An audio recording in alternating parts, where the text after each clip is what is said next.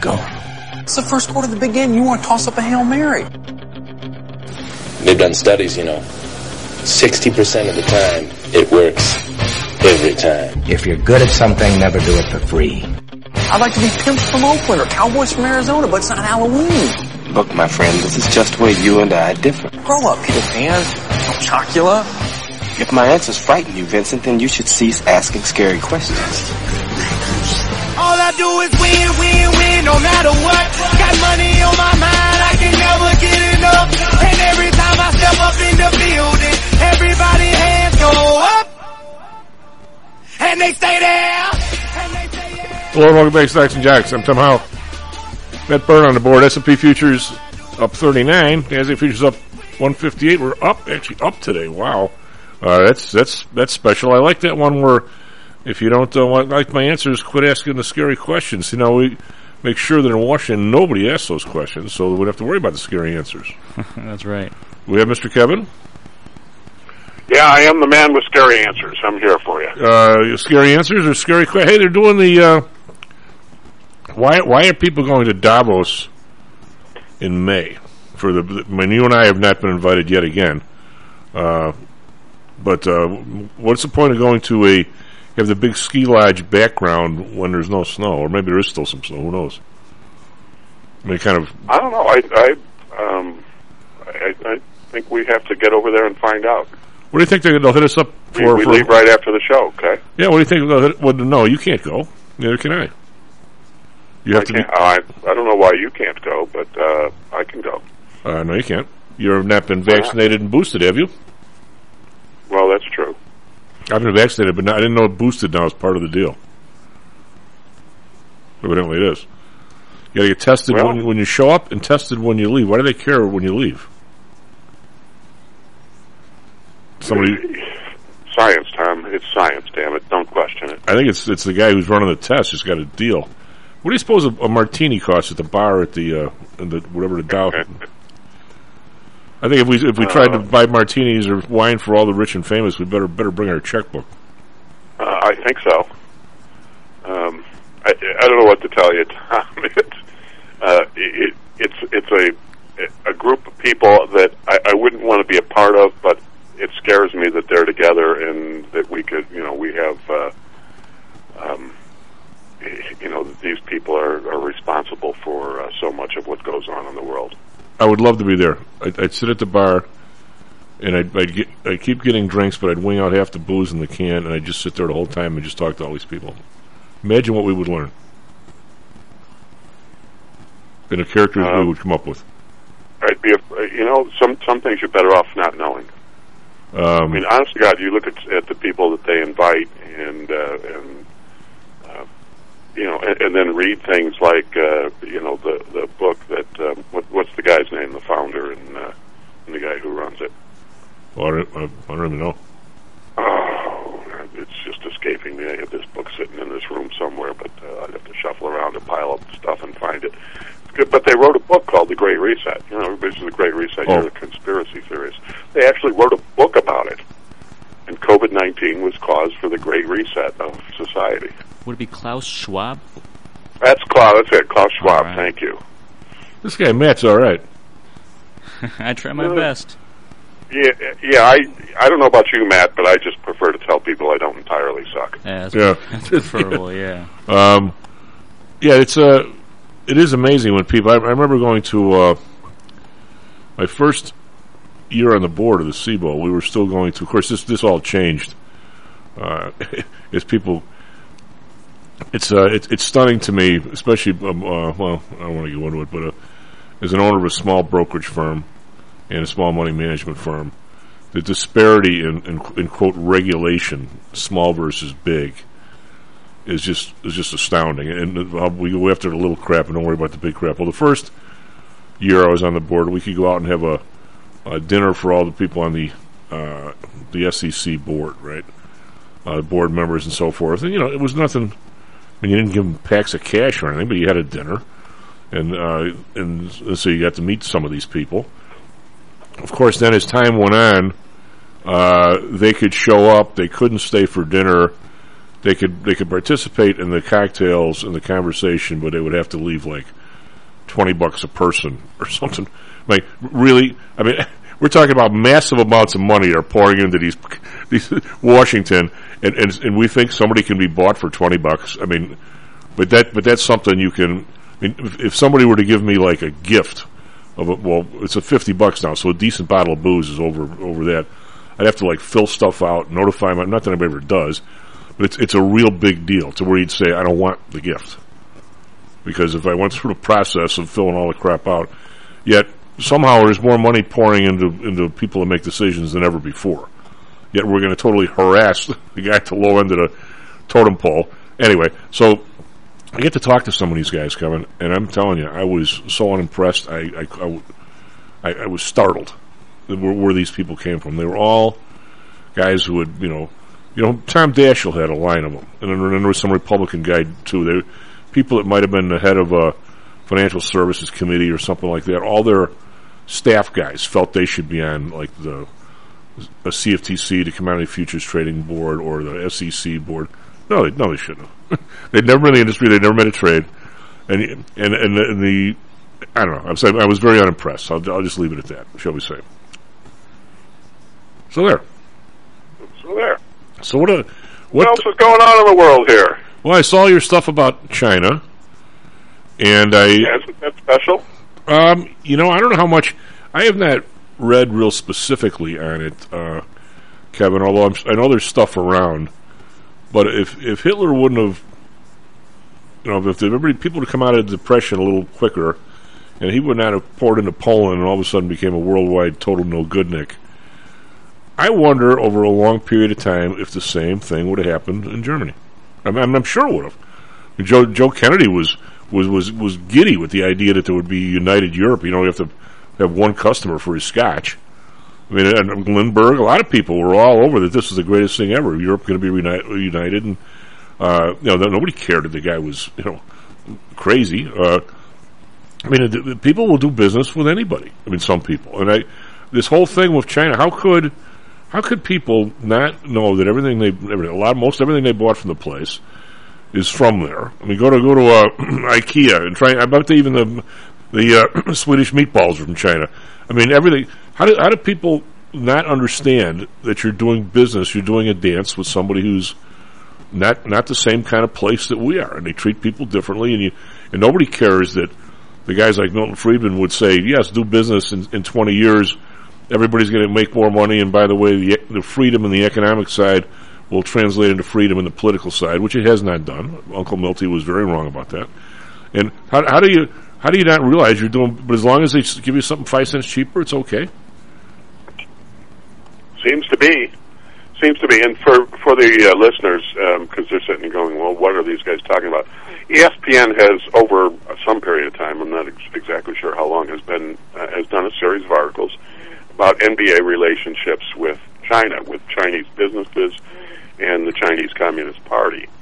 And, most recently they've gotten into the owners who have more than $10 billion invested there, and some of the things. So, nobody in the NBA wants to rock the boat with China, because not only does the NBA have huge business interests of its own in China, and the NBA's business is about $5 billion worth of business, but all of these owners have their own side businesses, side investments and businesses that they operate in China. And if you get on the bad side of the Chinese Communist Party, then you will not, that will not be good for business.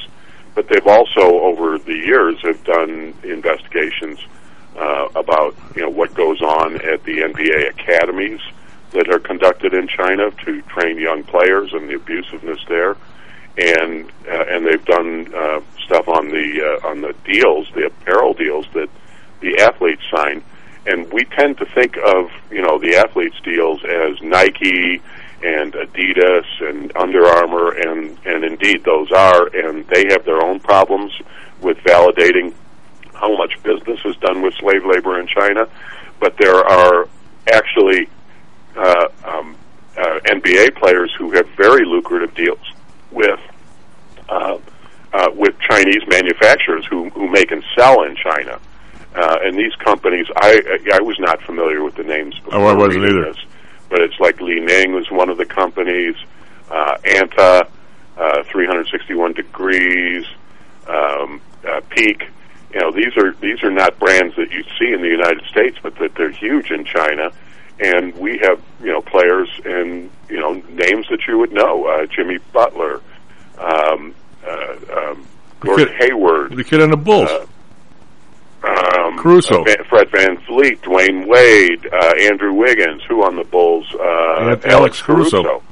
You know, we have all of these players who are totally willing to accept money, and the U.S. government says these companies are making their products with slave labor. They're definitive about it. So, you know, this is, again, I go back to this, you know, I don't want to be lectured by anybody from the NBA, except for Enes Kanter, about, I just don't want to hear about all of their human rights opinions, because they totally turned a blind eye to what's going on in China. So it's hypocritical in my book. Well, how do they keep no respect for any of them? How does Nike stay out of this mess? I mean, to me, I don't see how they could be any different. Well, they'd have a hard time because they source there. So even if they can verify that none of their product, none of their, you know, I say parts, what would you call it? None of the, you know, they can assemble their products and know that that's not being done with slave labor. They don't necessarily know that the materials are sourced from some place that doesn't have slave labor, and they should know. They should know, and they should be able to verify it. But even so, you're still doing business with the Chinese Communist Party. You're still doing business with the people who are making this happen. Well, when you do the incredible amount of business, I guess I don't know what to say about this, Kevin. I mean, at a national scale, we do business. I don't know the fine line. I mean, you could say, for instance, go back to Economics 101, and I'm a farmer, and Matt Burns a farmer, and for whatever reason, Matt's got this incredible green thumb with corn, and he gets more corn per acre than I do, but I seem to do much better with cows and farm animals, and my cows give more milk than his cows, and even if we don't like each other, I mean, we're not going to run into each other with our cars or plows, we're not that bad, even if we don't like each other, it makes sense to trade with each other. To where I can say, look, how about if I sell you some milk in return for some corn, and you seem to be a little bit better at that. I mean, that's the basis of all economic activity to a certain extent. And yet, so you can't just, on one hand, say, nothing, I will not do business with a country even just because I don't like them. Because that's not, I don't know how proper or improper that is, but I'm saying I don't know where the line is to where we don't seem to have on a national scale, we don't seem to have any problem trading with these people. And again, you and I are, but yet we know that there's serious pockets of slave labor. But it gets down to now our companies that are using the slave labor are now out-competing the companies here that are not.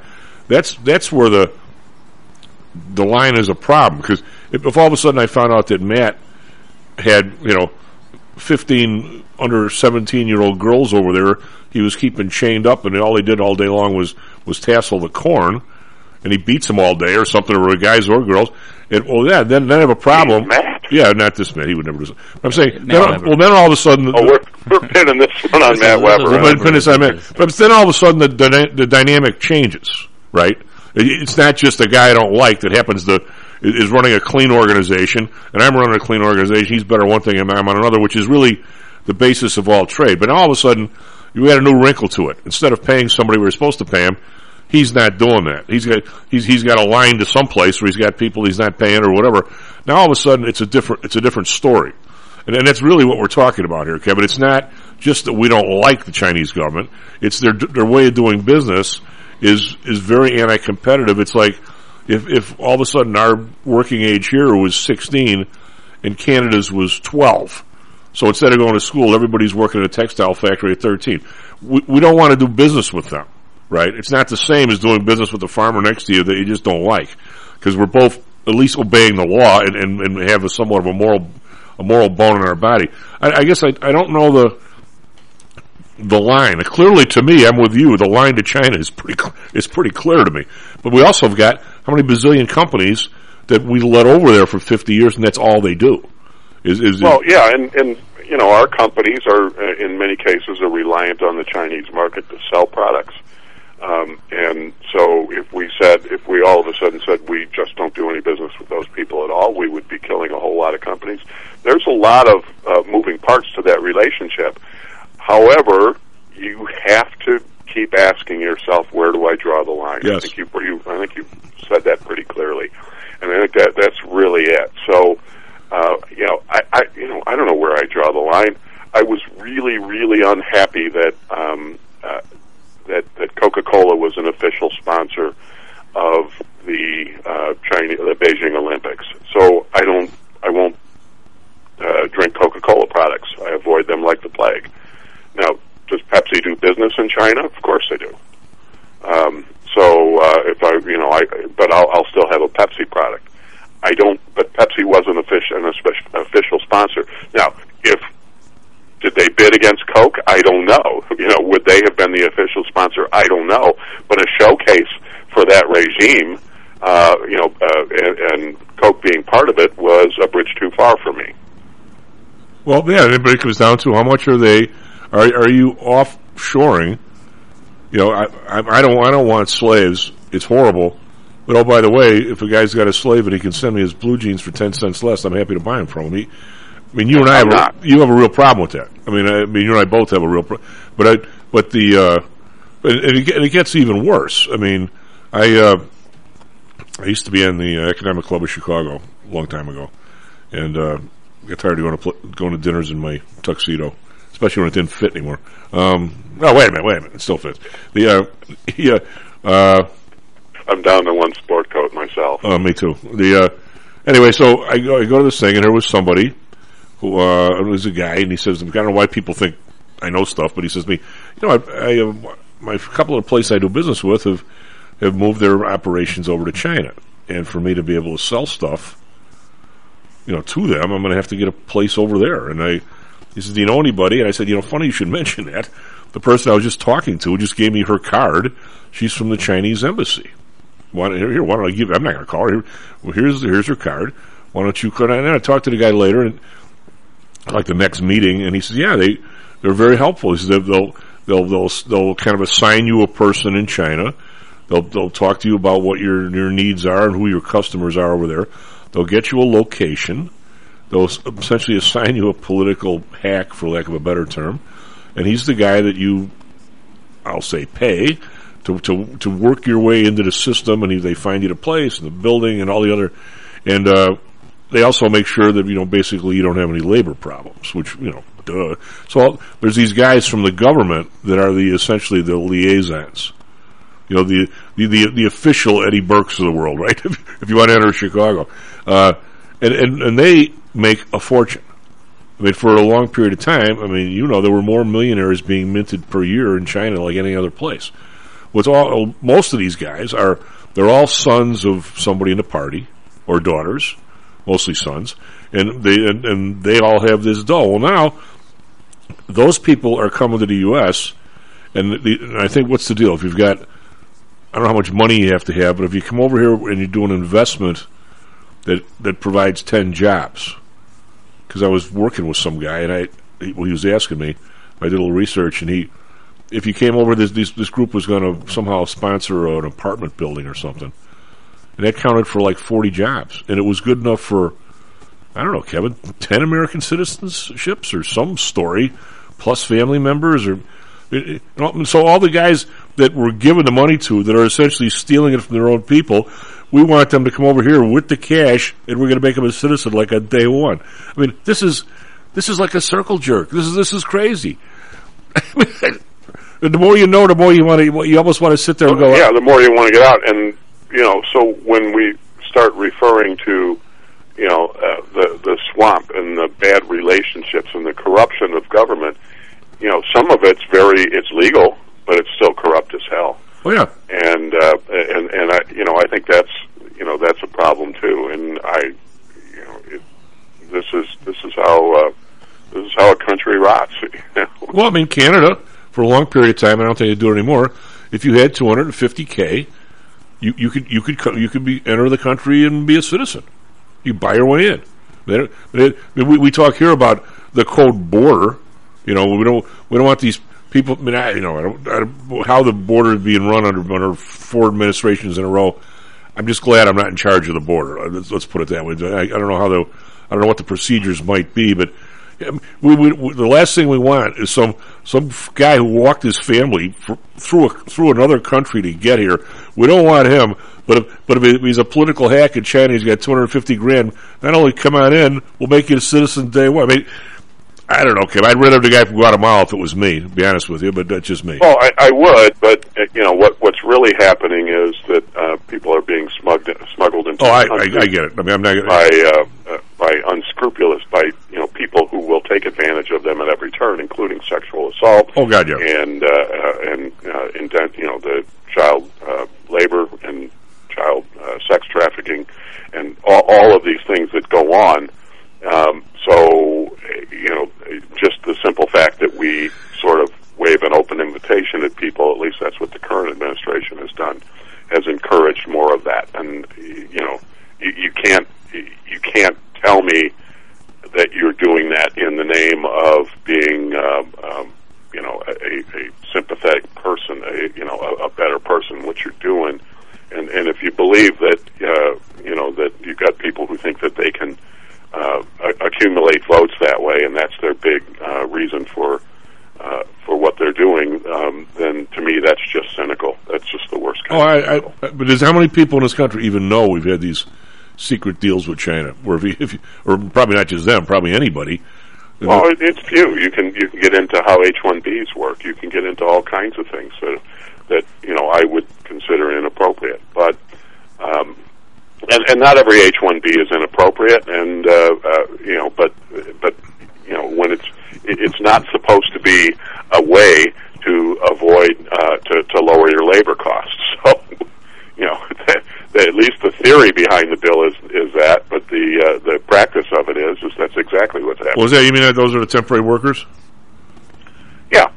Yeah. You're on a sponsored visa, and there are reasons. Sometimes you have to bring in certain kinds of talent that you can't necessarily get. You may have the inventor of a product who is coming into the country to be support for a company. There's all kinds of reasons that you can justify it, but it's so abused. Well, just so people, I'm not an expert on this, but from what I've read, the deal is what's the length of time, Kevin? So in other words, if pick a Silicon Valley company A, if the going rate, again, this is another story how you get your rates now, like Kevin's talking about. If the going rate for a computer engineer out of the University of Michigan or something, it's got pretty much A's or something. If the going rate there is, let's say it's 100G. Well, if you get one of these temporary people from China or some other place, you can bring a temporary visa, and they're going to come in and they can only work for you for is it a year, Kevin, or 2? You might pay them $65. So once they're here, company B in Silicon Valley can say, "Hey, this Matt Byrne guy, he's pretty good. I'd be more than willing to pay him the $100,000, which is the going rate. I can't hire him. He's essentially, I won't say slaved in, but he's attached." It is a very long and difficult process to get that person out from under the original H-1B and into a new one without leaving the country for a long period of time. Yeah. So in other words, the end of the day, whoever got him in is paying $35,000 less than market, is really, or 30 or whatever. That's what's happening. And meanwhile, somebody here who went to Michigan and doesn't know anything about this is not going to get that job, right? Yeah, I think probably the best way to get a job is to renounce your citizenship, become a citizen of another country, and then get an H-1B job. Well, and you also have, and one of the reasons why you have this turnaround as well is chances are that person was educated here, and since they pay full bore, they're going to get into the University of Illinois faster than you will, because as Illinois, I mean, the big game, and one of our friends from school, she's a she's a director of admissions for the University of Michigan School of Engineering, and she says, during the last however many years, there's more people from Ohio in Michigan, more people from Michigan in Ohio, and I mean, she didn't say directly that she did this or anything like that, but didn't take much to read between the lines. The people in Ohio pay, $45,000 per year, and the people from Michigan pay $25,000. Duh. And the people in the graduate schools in Illinois, that's why it's so difficult. Why do you think all these Illinois people are going to Wisconsin, Iowa, and Indiana? Because they can't get into Illinois. And yet the people in Wisconsin, Indiana, and Iowa are in Illinois, right? I mean, S&P futures up 40, NASDAQ futures up 165. Nice to see a uptick here. Be right back, Stocks and Jocks. How much confidence do you have that your investments will make you wealthy? Do you truly know the odds? Welcome to Luckbox, the control freak's guide to life, money, and probability. Luckbox shows you how to gauge the likelihood of success before you commit to an investment or any other decision. And Luckbox is free for 1 year at luckboxmagazine.com/jocks. Each new issue dives deep into the current investing climate, separates the signal from the noise with relevant trade ideas, and equips you with cutting-edge tactics you don't already know. Luckbox is the essential magazine for proactive investors who are hell-bent on pursuing life, luxury, and happiness through sports, fitness, travel, food, spirits, music, and a whole lot more. Smart investors don't bet on possibilities, they play the probabilities. Luckbox is $7.99 on newsstands, but you can subscribe for 10 free digital issues at luckboxmagazine.com/jocks. Don't rely on luck. Get Luckbox at luckboxmagazine.com/jocks. Is your business being challenged by the complexities surrounding healthcare reform or other matters related to human resources management? If so, then Cognos HR can help. A longtime friend and contributor to the Stocks and Jocks radio program, Cognos HR provides its clients with a perfect blend of strategic consulting and day-to-day HR management to drive overall improvement in business performance. Companies that join the Cognos HR family are better able to manage healthcare costs, enhance benefit offerings, and improve employee satisfaction by leveraging our access to Fortune 500 benefits. Our innovative onboarding and payroll technology, along with our constant attention to detail, enables us to provide the highest level of quality service to our clients. Now, your time and energy can be focused on generating business and increasing your bottom line. We'll take care of the rest. For more information, call us at 630-401-8810 or search us on the web at cognoshr.com. Cognos HR, innovation in human resources. Licensed in Illinois and Arizona.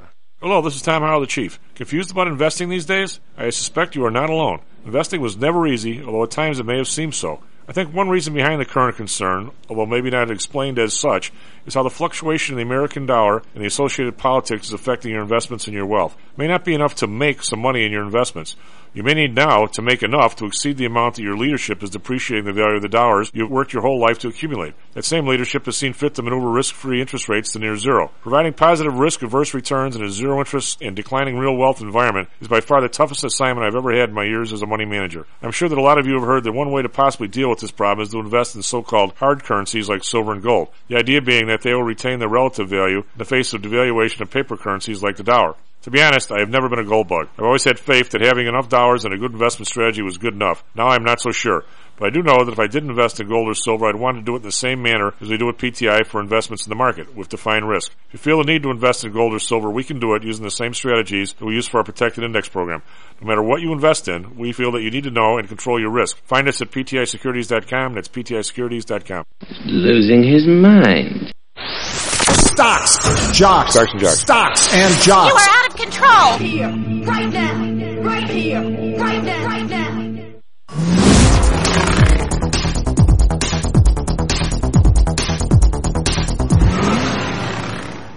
Hello and welcome back to Stocks and Jocks. I'm Tom Howell. Mr. Kevin O'Neill with us. We also have Mr. Matt Byrne. I was just doing a calculation here as I was thinking about my cable, Kevin, which is now up to like $260 or something for some ridiculous reason. I'm thinking I could go to the Tripoli 10 nights and have 2 beers and a burger and watch the Cub game up there, and I'd be way ahead of the game. What do you think? Yeah, you would. Plus, you wind up at the Tripoli anyway. Well, maybe 1 or 2 nights a week to see my buddies. I was there the other night, and there was like 5 judges, about 4, a couple retired and stuff. What an interesting group those guys are to hang around with. Well, it's there isn't much that has gone on in the city in the last 60 years those guys don't know, and it's an absolute mountain of information. Anywho, the reason why I was thinking of the Tripoli is we're talking about the schools. We get to traffic, weather, sports here in a second. There's this young lady, and she says to me, "Hey, are the burgers any good in this place? I've never been here." Yeah, they're good. And so anyway, we start talking, and she goes, I said, "Were you just out of school?" And she goes, "Yeah, I'm interviewing for a job here in Chicago." And I said, "What field are you in?" She said, "Well, you'd never know." And I go, "Try me." And she goes, "Well, nobody ever knows what I do." I said, "I've read a book without pictures once or twice. Give me a shot, will you?" She goes, "I'm an actuary." And I said, "Oh, so you're going to be interviewing with some insurance company?" She's like, "Well, how did you know?" So a couple of my friends were actuaries. It's not that big of a secret. But she was telling me in grad school, she was the only person in the class who wasn't from China or someplace like that. There was like 20 people in the class. She was the only one from here. Well, they're numbers people, and I have a friend who's an actuary, and he says they're different from accountants. They're much more outgoing than accountants. So the difference is that when an accountant talks to you, they're so introverted that they'll look at their own shoes while they're talking. He said actuaries are much more extroverted. They look at your shoes when they're talking to you. S&P futures up 42, NASDAQ futures up 175, Dow futures up 247. Individual stocks in the Dow. Microsoft finally with a bounce, up 443. CVX, Chevron, Texaco is up 204. We've got Honeywell up 284. So pretty much all green in the Dow for a change. Dow's been down like 7 weeks in a row or something, which is like, if it's down another week, it's a record, I think. Anyway, over in Asia, we've got Nikkei up 336, 1.2%, Shanghai up 49, 1.6. Hang Seng with a big bounce because they were down 3% yesterday. They're up 596, 3%. Must be interesting to trade that thing. We've got yesterday in the U.S. S&P was down 22, NASDAQ down 29, Dow down 234. So we're way past that to the upside here today so far. Bonds up 1 basis point, 2.87. The blend up 5 basis points, 0.986, trying to make it back to 1%. Japan right on 24%. They're not going anywhere. 0.24%. Sorry. Oil up 24 cents, 112.45. Had a big rally during the day yesterday. Brent up 36 cents, 112.40. Natural gas down 27 cents to 803. RBOB up 4 cents at 388, but still down some from the highs last week. Gold up 30 cents, 1841. Had a big rally yesterday. Silver up 4 cents, 21.95. So far, not giving any of that back. Copper up 2 cents, 430. We've got Bitcoin up 388 at 30,367. Matt, sorry, I delayed you. What do you got for us, traffic weather sports? No, that's all right. Well, hey, the time doesn't change. It's 6:38 a.m. Friday, May 20th, 2022. Let's get you into sports real quick. NBA East Finals, Boston Celtics at Miami Heat. Boston wins 127-102. Tonight in the West Finals, Dallas Mavericks at San Francisco Warriors at 8 p.m. Central Time. In baseball, Diamondbacks versus Cubs. Diamondbacks win 3-1. Kansas City Royals versus White Sox. White Sox win 7-4. Now for weather in Chicago, mostly cloudy, 65 degrees, high of 87, wow, and a low of 59. In Phoenix, clear skies, 71 degrees, a high of 98, and a low of 71. Now traffic in Chicago, traffic eastbound Eisenhower between Wolf Road and Harlem Avenue, traffic eastbound Kennedy between Cumberland and West Irving Park Road, traffic westbound Van Ryn between 47th Street and downtown, traffic northbound between Illinois Route 171 and South Kedzie, and keep in mind some light traffic eastbound on Eisenhower between Cicero Avenue and downtown. So we got, Chief, back to you. We have just a real quick on the markets, Kevin. Hopefully we'll get a relief rally here at least today. This week has taken some real chunks of money out of people. I mean, when you start talking about a company losing $100 billion worth of market cap, and the next one losing 50, and the next one losing more than that, I mean, these are real numbers that are coming out of somebody's sheets or some ETF.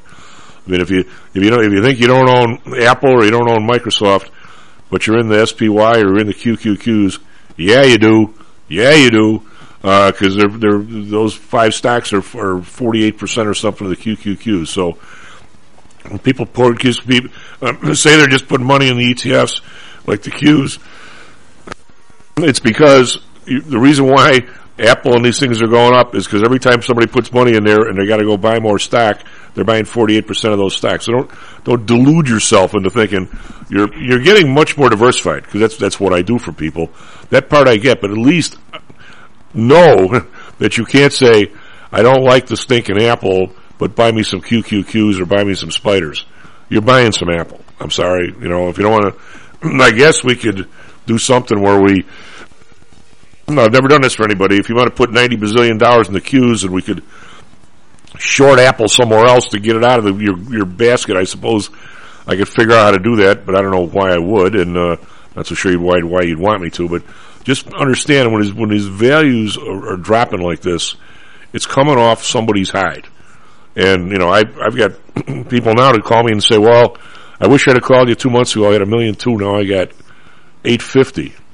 I said, well, $850 is still a lot. Maybe we should still worry about the $850. When it gets back up, then I'll think about protecting it. I'm like, really? I mean, it's every emotion is run raw, Kevin. And there's people that call and say, why weren't we short? Well, because you didn't want to be short. Nobody wants to be short, unless except for the day it goes down.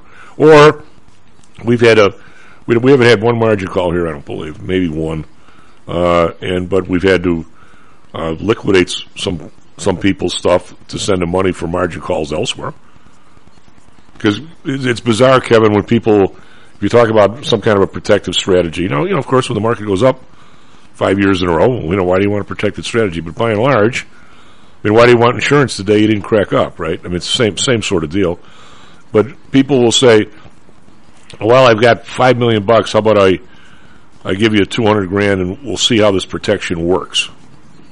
And I go, if I take that theory, I'm only going to insure my right front fender, because I'm going to be quick enough. If I hit somebody, I'm going to make sure I turn, so that's what I hit them with. Is that sort of the same logic? Well, it is. I can understand someone who really doesn't know what you do, saying, okay, let me do some performance tracking. Okay, cool. You could make that work, and then maybe bring across the rest of the portfolio after you see what happens. But again, the only way you're going to see what happens, it is like what you said. I'm only going to have a little bit of insurance, and so now the next thing you know, you have a problem. And now you're saying, oh, I see how it works. I kind of like this. Yeah, well, it's a little late to be liking it. But you constantly get those questions from people. I don't want to get too deep into what I'm doing. We have too much other stuff to talk about. You constantly get those questions for people, but you're talking about a different way of investing, to where you're always looking for protecting the loss side, and still, if it goes up, participating as best you can on the upside. So nothing's free, right? So where somebody said, well, let me see your track record. And suppose I pulled one out and said, well, here, for the last, 10 years I've made 6.5%, people, which we haven't been doing that for, and, the market's done 8. Okay, but that's the cost of that's the cost of what it is that we do, especially, I'm not going to get into how interest rates may make put options go up. It's the cost of making sure you don't get negative 6. And so well, I don't want to do that. Okay, but it's the same as saying, okay, I feel pretty good today. I wasn't out last night. Why do I need car insurance today? I'll just click it off on the internet. Tomorrow, it's Friday night. We were out last night. Maybe I'm not as quick on the reflex today. Well, click my insurance. Well, it's a need for something that has nothing to do with track record, right? I mean, track record means doing what you're doing. Are you doing it competently? Okay, but you're never going to match on an up market something that's uninsured. You're never going to match car ownership costs if you don't have insurance until the day that you crack it up, right? But it is stunning how the same people who have a $300,000 house or a $10,000 beater would never go out of the garage without collision insurance, yet they've got a $4 million portfolio, and the idea of protecting it just won't even cross their mind, Kevin. It's in terms of real numbers, there's no comparison on the wealth-o-meter, and yet that's just the way people are. Yeah, hey, you know where that mindset works, though? That for some auto insurance, you can buy coverage specifically for rental cars. Yeah, well. So if you're going on vacation this month, that's when you say, I need to upgrade my insurance policy to cover rental cars, and then you get home from vacation, and that's when you turn it back down and say, okay, don't need it anymore. Well, isn't the, I know they used to beat it into your head that if you got an American Express card, isn't their policy really pretty good? Don't know. I haven't had American Express for 20, 30 years, something like that. So I don't know. My insurance covers it. It's built into the policy. So well, plus I'm not concerned. I just, it's just that's the one thing that popped into my mind where that actually does work. Well, whenever I try and explain option pricing in a real world way, but the example I use is just what you brought up, Kevin. Well, sometimes it's scary that we think alike. I say, okay, I fly into Midway. Scares the hell out of me. Yeah, it scares me too. I fly into Midway, and I say, cost of insurance to drive the rental car downtown, and they want $10. Well, I'm plopping my ass in a $30,000 car, and I'm an idiot if I don't pay the $10, right? Unless I got American Express or something else. But then if they say it's $200, I'll say, I've driven from Midway downtown, how many times, and I've managed to make it hundreds a little steep.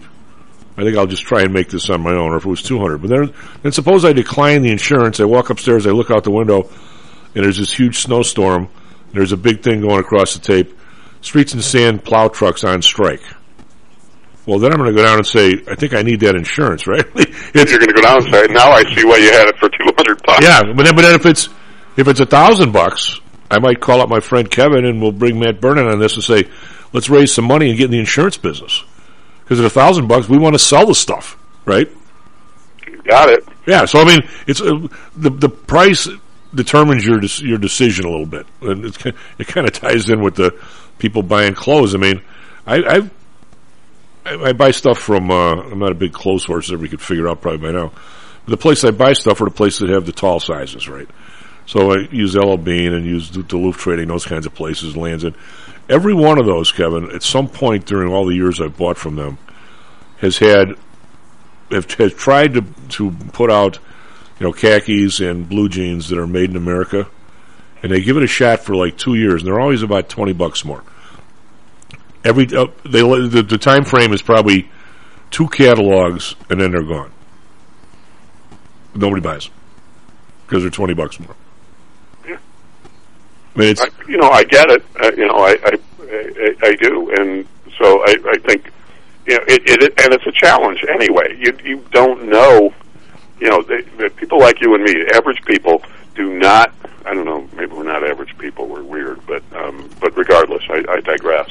I don't have a way of knowing how things are sourced, but I will tell you this: Apple knows, and if Apple doesn't know, it's only willful ignorance, because there is no, Apple's got executives who travel to all of their plants on a regular basis just to see what's going on. You don't spend that kind of money, and make that kind of an investment unless you know how what operations is like.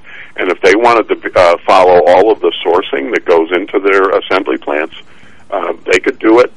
They could do it if they wanted to. And so it's who you're going to count on to do it. Now, I'll give you an example. I think Motorola is a pretty good company when it comes to sourcing. I think they've always had the reputation of being very ethical. If you were to go online and pull up their purchasing code of ethics, you'd see that it is way stronger than than most other companies. And so when I buy a cell phone, I buy a Motorola cell phone. Because I have no faith in Apple and very little in Samsung, although I do have some Samsung products that I own. But Apple is the one where I trust the least. Well, when the COVID first started, Kevin, I remember way back we were all arguing and fighting. We were trying to find information, and I got one of the most interesting emails. We have people, and believe it or not, in Australia that listen to the show, and one of the guys used to write me. Well, I hope he's still listening. I haven't heard from him in a while. His wife is I was going to say steward is showing my age. Flight attendant and what's the Qantas? Qantas. And never had a crash. Well, remember that from what was the movie? Rain Man. Yeah, Rain Man. I love the part when he was counting the cards in blackjack. Yeah. Anyway, when everybody talked about the sources of the virus and who was to blame, I was stunned that CEOs, or not just the CEO themselves, the president, all these people you're talking about, how they weren't. I use the term hung off the elevated tracks. You can't tell me that the people were flying people back and forth from Milan into that area, and people wonder why Milan became a hotbed of the COVID. Well, Milan is a hotbed of fashion, if you didn't know. And I'm no fashion guy, but even I know that. And the connection between Milan and the Wuhan province, I guess, is almost like an umbilical cord, right, Kevin? Where people are constantly flying back and forth because that's where they source their stuff and blah blah blah. You can't tell me that the people in the fabric industry in Milan didn't realize that their people were coming off the plane sick and say we're not going over there. Because in the 2 or 3 months while we were fighting about was this even really a big disease, I read some incredible numbers, Kevin. 100 and some thousand people went back and forth to China. Most of them, in these business from these big companies. And this guy sends me this email from Australia, and he goes, "The guy who's the head of Qantas should be shot on sight." And I go, "That's a little harsh." And he goes, "Every flight attendant knew that people coming back off the planes from Wuhan province, they were sick. They were calling ambulances for them in the airport. That's how sick they were." And yet they didn't shut the thing down until they were told to. They didn't have to say, "Wait a minute, what's going on here? We're not flying that place. We figure out what's going on." They never did this on their own, Kevin. And until the government or then people argued about was Trump fast enough and this and the other. Simple fact is these guys they shouldn't have had to wait for Trump or anybody to say maybe we should stop flying there, because he said it was so incredibly obvious. I mean, it must be a long flight between Wuhan and Australia, so if you're sick, you're going to show it on the other end, I guess. But still, it's a long flight from here to there, right? So it's not surprised that your biggest outbreaks were in Chicago, Seattle, right? Which is a gateway point. But these people recognize that, Kevin. I mean, I unhesitated and sent Kevin to Wuhan Progress, knowing that the last 4 people came back there were sick. Well, that's kind of sucks. Don't you think? Well, to continue to send people, yes, and it's absolutely true that we had people. Again, it's willful ignorance. They either don't know or just don't want to know. Yeah, I absolutely. And they're playing see no evil, hear no evil, speak no evil. So what's going on in the sports world? Our guys are giddy about the Notre Dame class of 2023. Don't our guys realize how old they're getting? It's 8 years from now or 6 years from now we'll see those guys play. We all going to be here? Well, no, the class of 2023. Yeah, that's next fall's. That's the freshman class, incoming freshman, but next year's incoming freshman. Yeah, so we'll get to see them play. I'm glad. I hope Marcus Freeman is great. He seems like a great guy. He's one of the things that you have, that people who don't know Notre Dame other than to watch him on TV need to know is it's a strange, sometimes wonderful, sometimes infuriating place. But actually the stories about John Flanagan, and this goes way back to when we were in college. And I was on one of my typical rants about Notre Dame and how bleeped up they were and so on. And John said, "Look, Kevin, whatever else is going on here, this university produces a lot of great people. Yeah, so they do something right."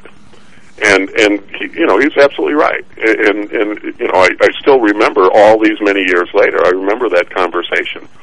And the point being that you have to get the place. Brian Kelly always thought it was something to either, the culture of Notre Dame was either something to overcome or something that somebody had to change, damn it, otherwise he wouldn't be able to succeed. Yeah. And Marcus Freeman really embraces the place, And he's not a guy who went to school there or anything. He's an Ohio State alum and a guy who coached at Ohio State and Cincinnati.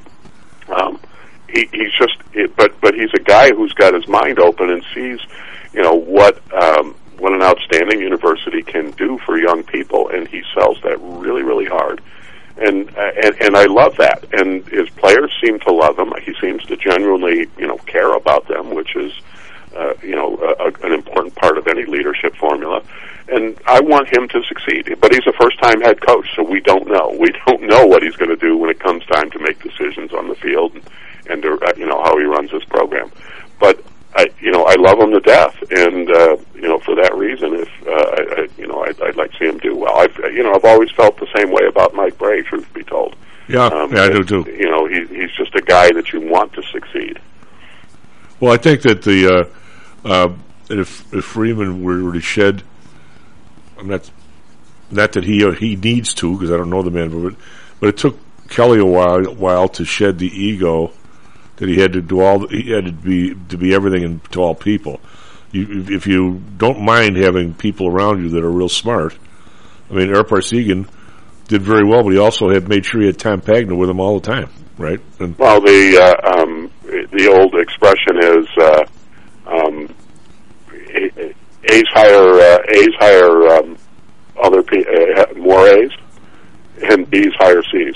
Yeah, it's whatever it was. I mean, Arrow was never intimidated by Tom Pagno. They were best friends, but it's like I don't think when we're on the show we have a perfect example.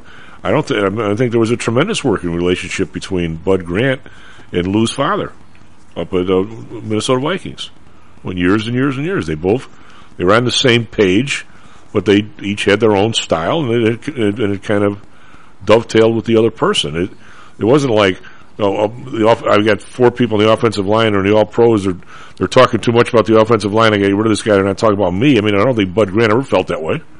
I mean, right? And I'll tell you from my own experience, my approach to hiring, and hiring the managers who worked for me was always that I needed to know what I did well, and I needed to know what my weaknesses are.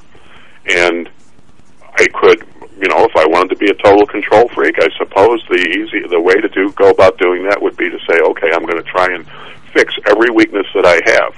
But to me, I just looked for people who did something that I didn't do as well. What? I wanted complementary people. I wanted great people. The management lesson number 1 is always, hire really good people. But I wanted people who brought something to the table that I didn't have, and then I wanted to listen to them. I wanted to let them do their thing, And, I think Kelly always wanted to hire people who would do it his way. Yeah, I would agree. And, it's funny I've been around a while, and so have you, and now we've reached a stage where there's an awful lot of women that are in managerial positions.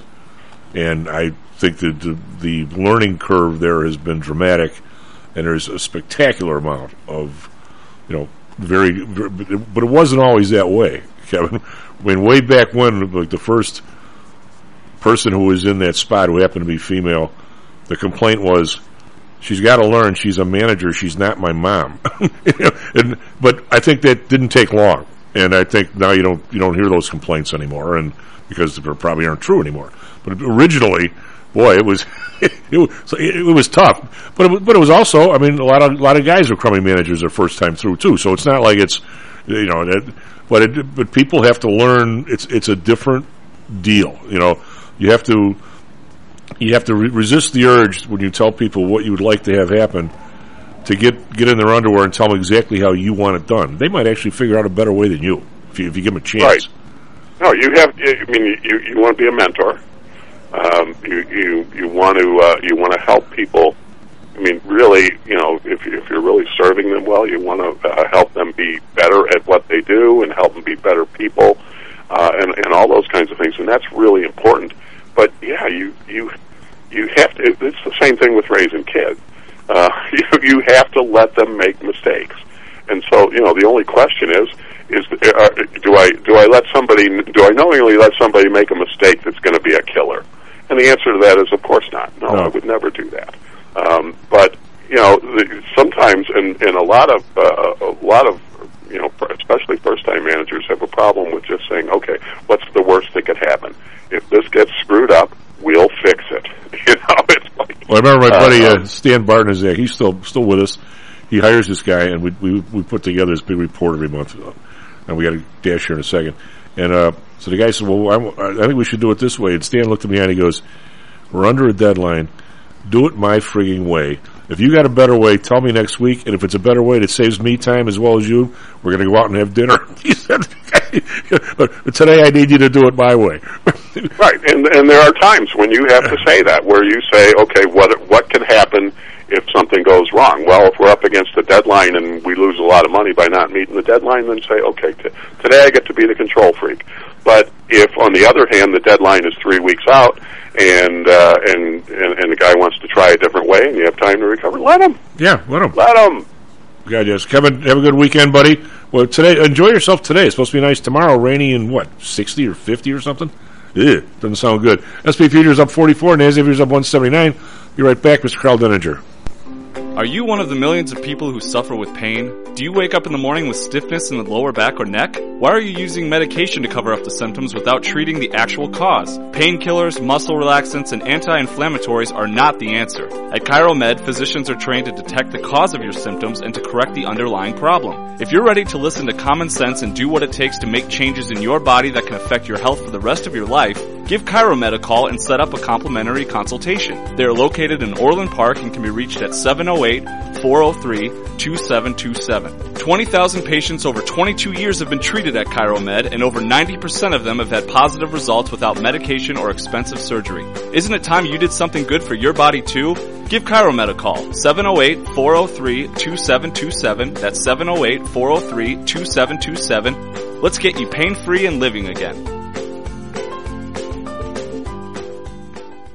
Hi, I'm Audrey Johnson, an owner of HomeSource Realty and a frequent contributor to Stocks and Jocks. If you're nervous about the stock market and considering diversification, or are looking for a rate of return way better than your banks, consider adding rental properties to your portfolio. Whether it's a condo, single family, or multi-unit building, I can help you select a property that meets your financial needs. Call or text me at 708-349-3456. That's 708-349-3456. Or visit my website at myhomesourcerealty.com. That's myhomesourcerealty.com.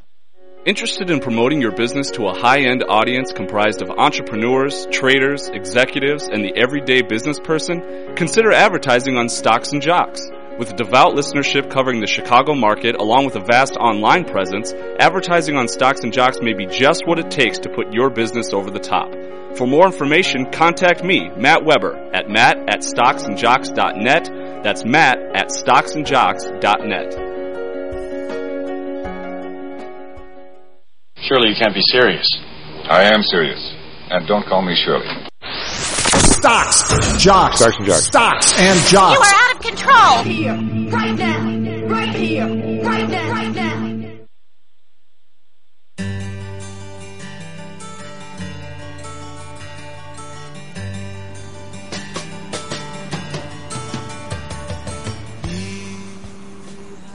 That's a great song.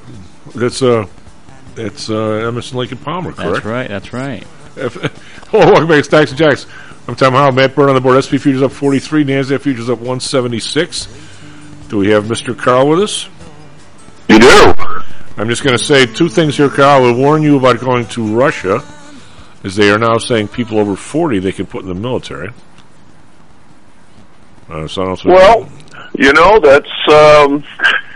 I never served, and the reason isn't because I didn't think that there was a skill set match where I probably would have been useful. Humping a rifle was likely not it, although I shoot pretty well. But no, actually it's because I knew I would have been busted to E1 private so many times for mouthing off to somebody who was, a superior officer that I was like, no, this is not the right path for this guy. Well, I was lucky enough to get a high number in the Vietnam era, but I was the year, boy, it's so long ago, I was the year, I believe, the deal was you lost your student exemption, but in return for that, if you were drafted, you would not go to Vietnam. So the people that were drafted around me, my buddies, one was a tank mechanic in Alaska, of all places. I didn't think we had any tanks in Alaska. And the other guy drove a truck in Germany for a year and a half. So they were in for 2 years. You know, when I came of age at 18, it was a really big deal having to go down to the post office to file that card. It's like the service card. Oh, yeah. And it was still new enough in everyone's mind with, you know, the every night Walter Cronkite stuff during the war, right? I mean, you know, I was a kid when that happened, but I'll tell you what, I remember it was seared into your memory because it was on every single day. And you still, even though, you know, there was no draft, but boy, you had to file that selective surgery for anyone that thinks that wasn't something that was first and foremost on everyone's mind when they did that. Yeah, you're crazy.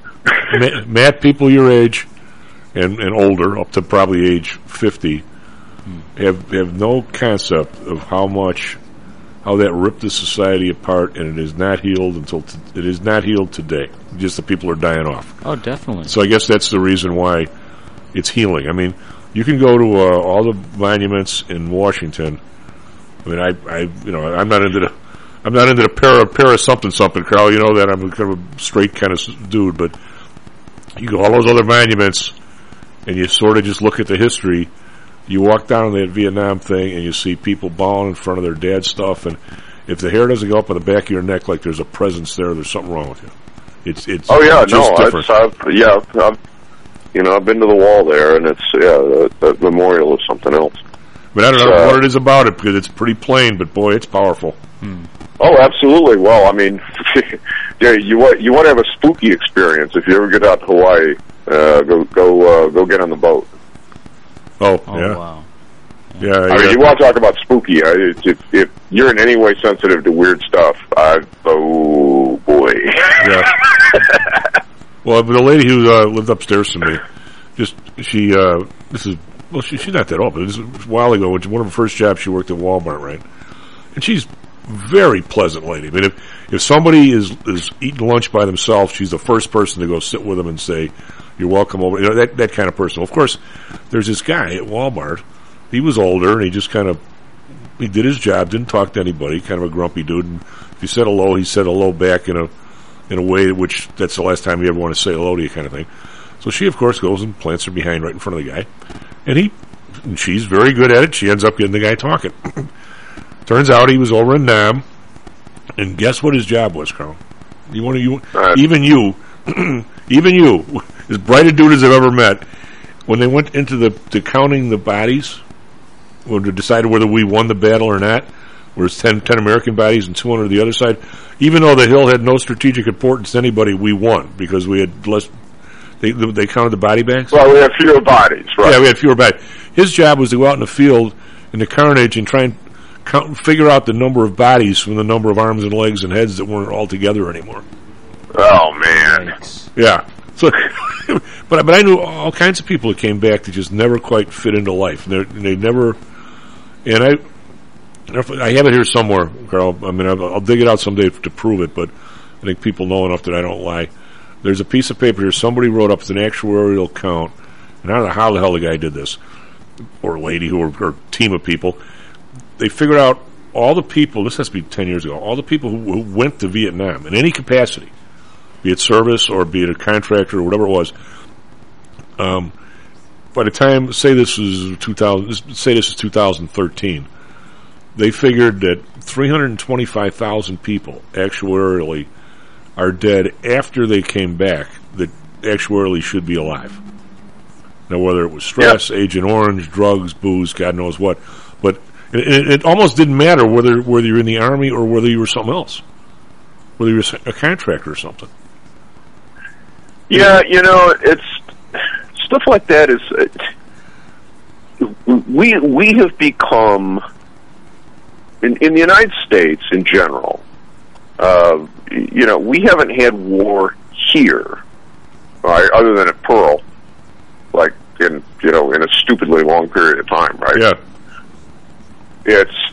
in Europe and in other parts of the world, people do not understand that we have a very unique perspective when it comes to such things, which is really sort of not a great thing. And the reason we do is that we haven't done that. And somehow over in Europe, every 30 years or so, until after World War II, and even after to some extent, they always found some reason about every 30 or 40 years to everyone try to kill one another. Yep.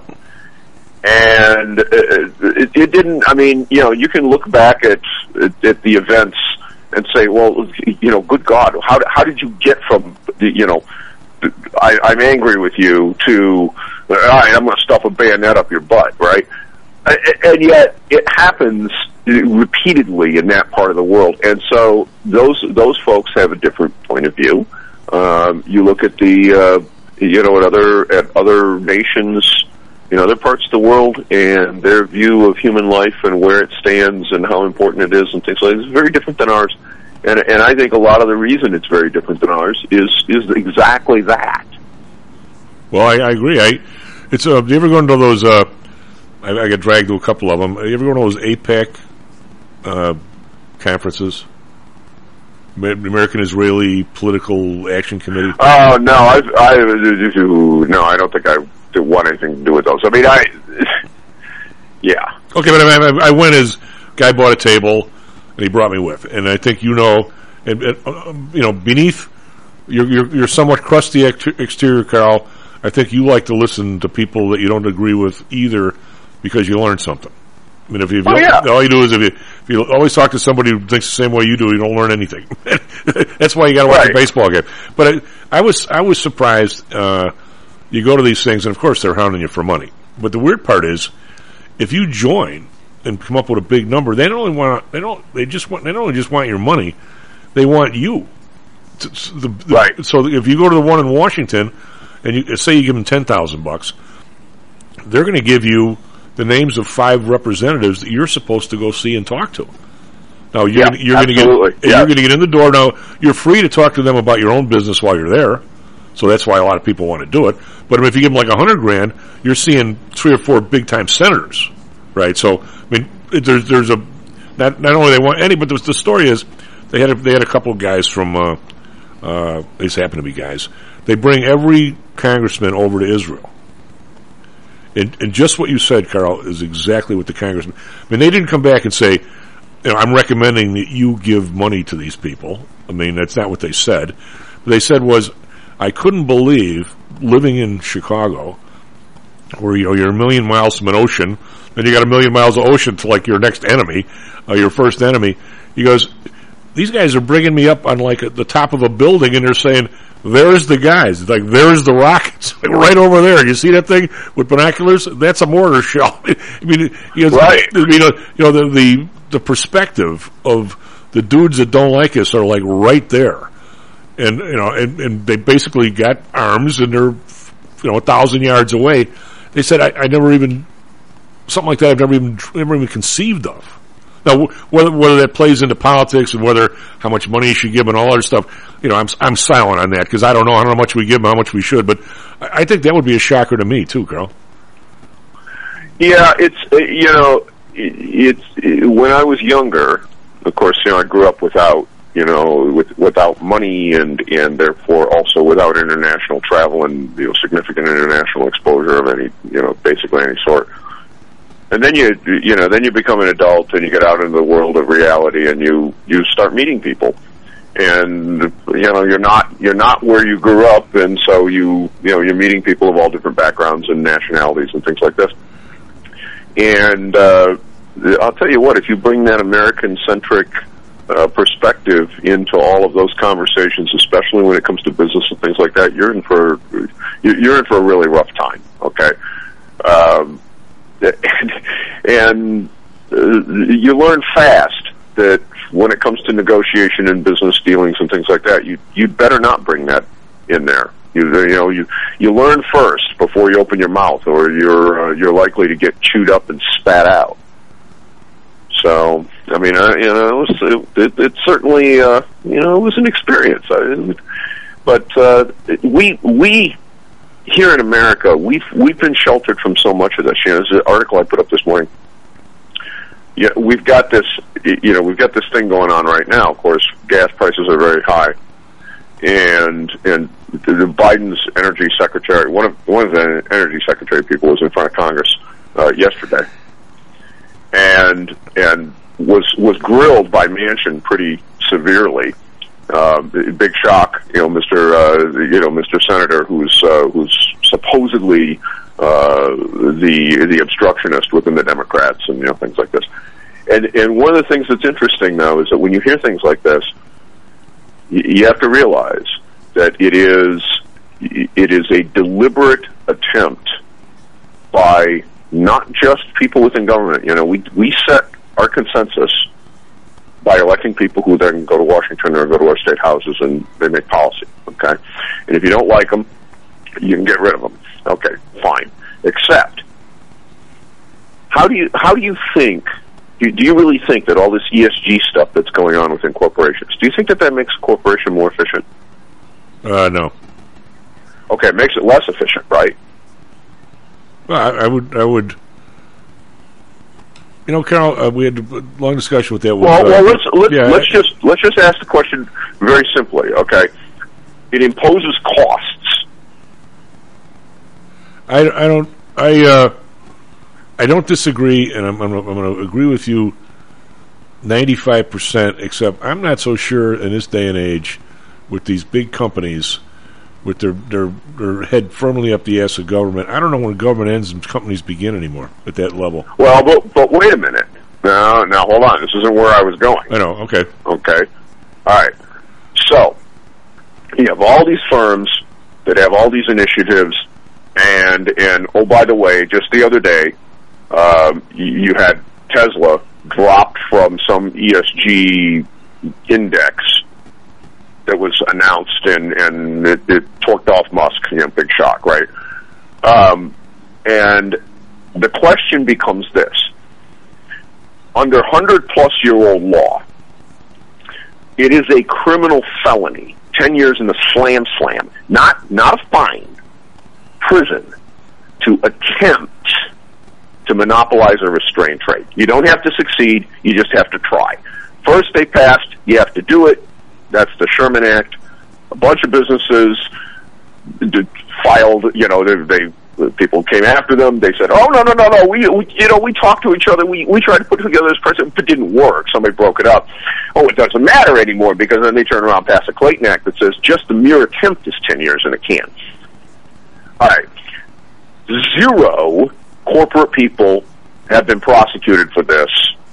Prosecutor. And they're not talking about the DOJ saying, well, you might have to pay a fine for antitrust. No. Prosecutions, prison, 0 people over the last 34 years have been indicted, tried, and potentially sent to prison over this. Now, think about this. How does an ESG type of thing, which imposes costs, okay, well, you can argue that the costs are worth it, that the benefits are worth it. That's not the question. How does that become enforced without a government mandate? Because here's the thing. They tried to do this in California. You have to have a certain number of women and minorities on the board. It was struck as unconstitutional. That just happened, being struck down. All right, that's the way we do these things in a democratic society, is that lawmakers pass things, there's a review by the courts, and, maybe it passes muster, maybe it doesn't, but this is how we make decisions in a democratic society. All right. Now you have a handful of companies, investment managers, BlackRock, Vanguard, a bunch of others. You know these guys, you know their names, and they essentially have passed laws, for all intents and purposes, that these corporations must follow these ESG guidelines or they're going to get divested from. You have pressure groups that are doing the same thing with financing. I was on Twitter the other day. I use TweetDeck on my computer, so I don't see the ads. But when I'm on my phone, if I'm not at my desk, I do see them. And what did I see all over the place? all of these from Bank of America and from these other and all financial institutions, how wonderful the World Economic Forum thing is that's going to go on here in the next week or so. Oh, we have to all, we're all kneeling before Klaus Schwab. I take it you didn't get invited again. No, I didn't get invited again. I don't have a private jet, so I'd have that's kind of a problem too. We can rent one. Here's the thing, when you think about this, the very act of colluding to do this between organizations, it's felony. Carl, you know that, and I know that. I don't know of anything that has the knowledge that has degraded. If we sat around with a bunch of 25-year-olds and we got Matty Byrne on the board, they have no idea what we're talking about.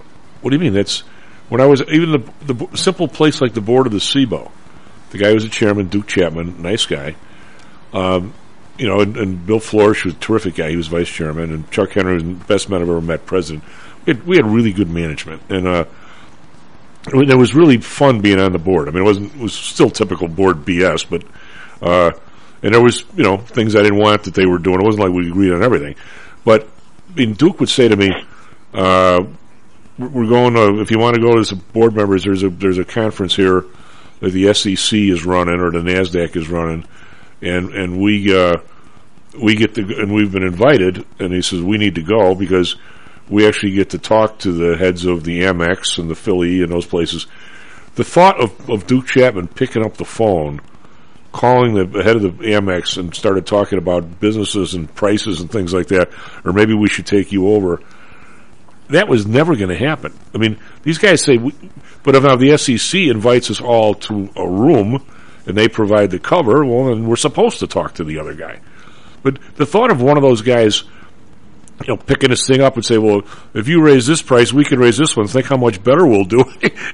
would never have happened because these guys, even though you're right, there was no prosecution, there at least was, they were attentive, they believed in the law, I guess, Carl, and weren't. Well, when I was running my internet company, we had about 100 competitors in the greater Chicago areas during those early years.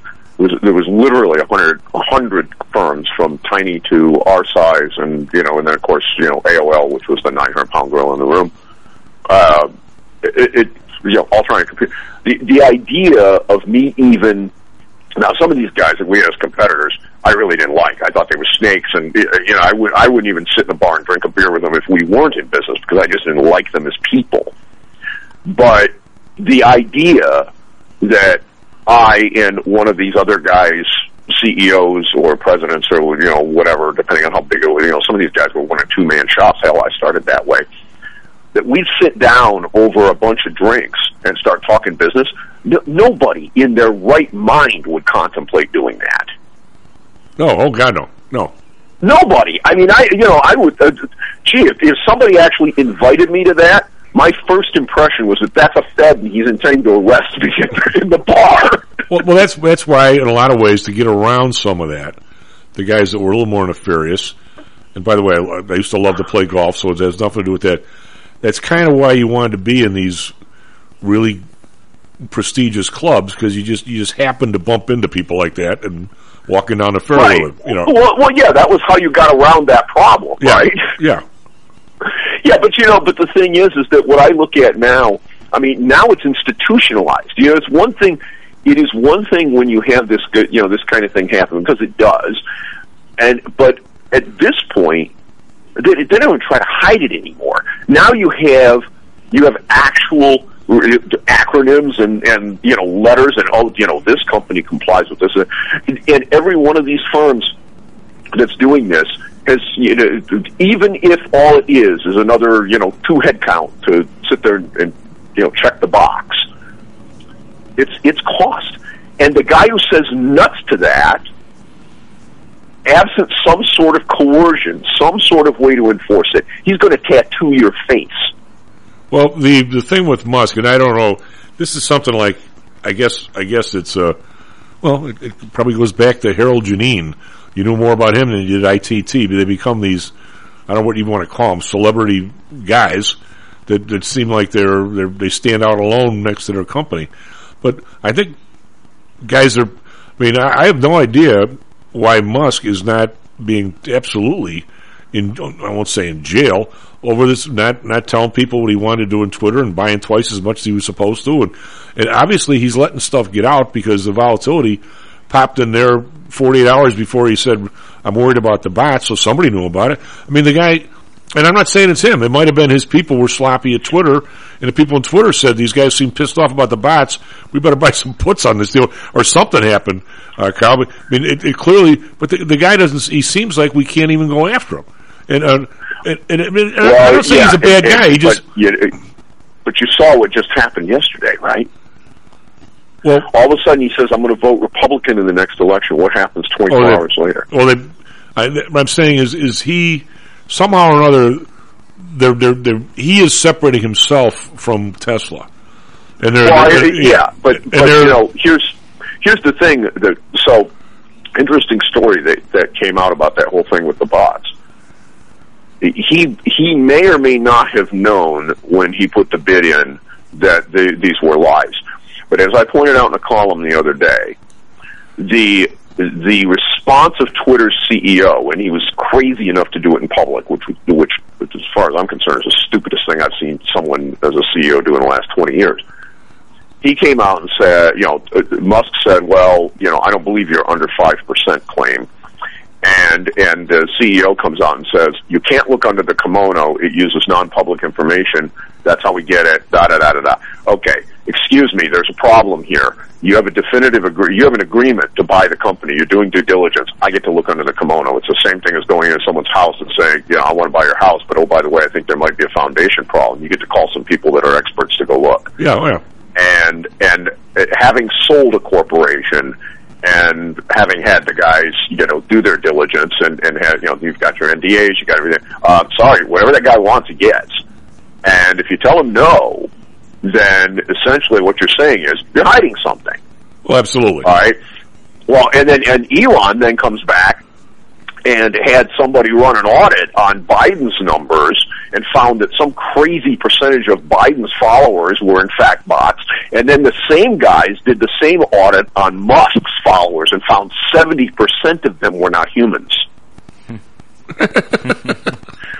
Well, guess what? If 70% of the people who are following arguably the two most followed people in the universe, right? Musk and the President of the United States, and found huge percentages of those people are not people.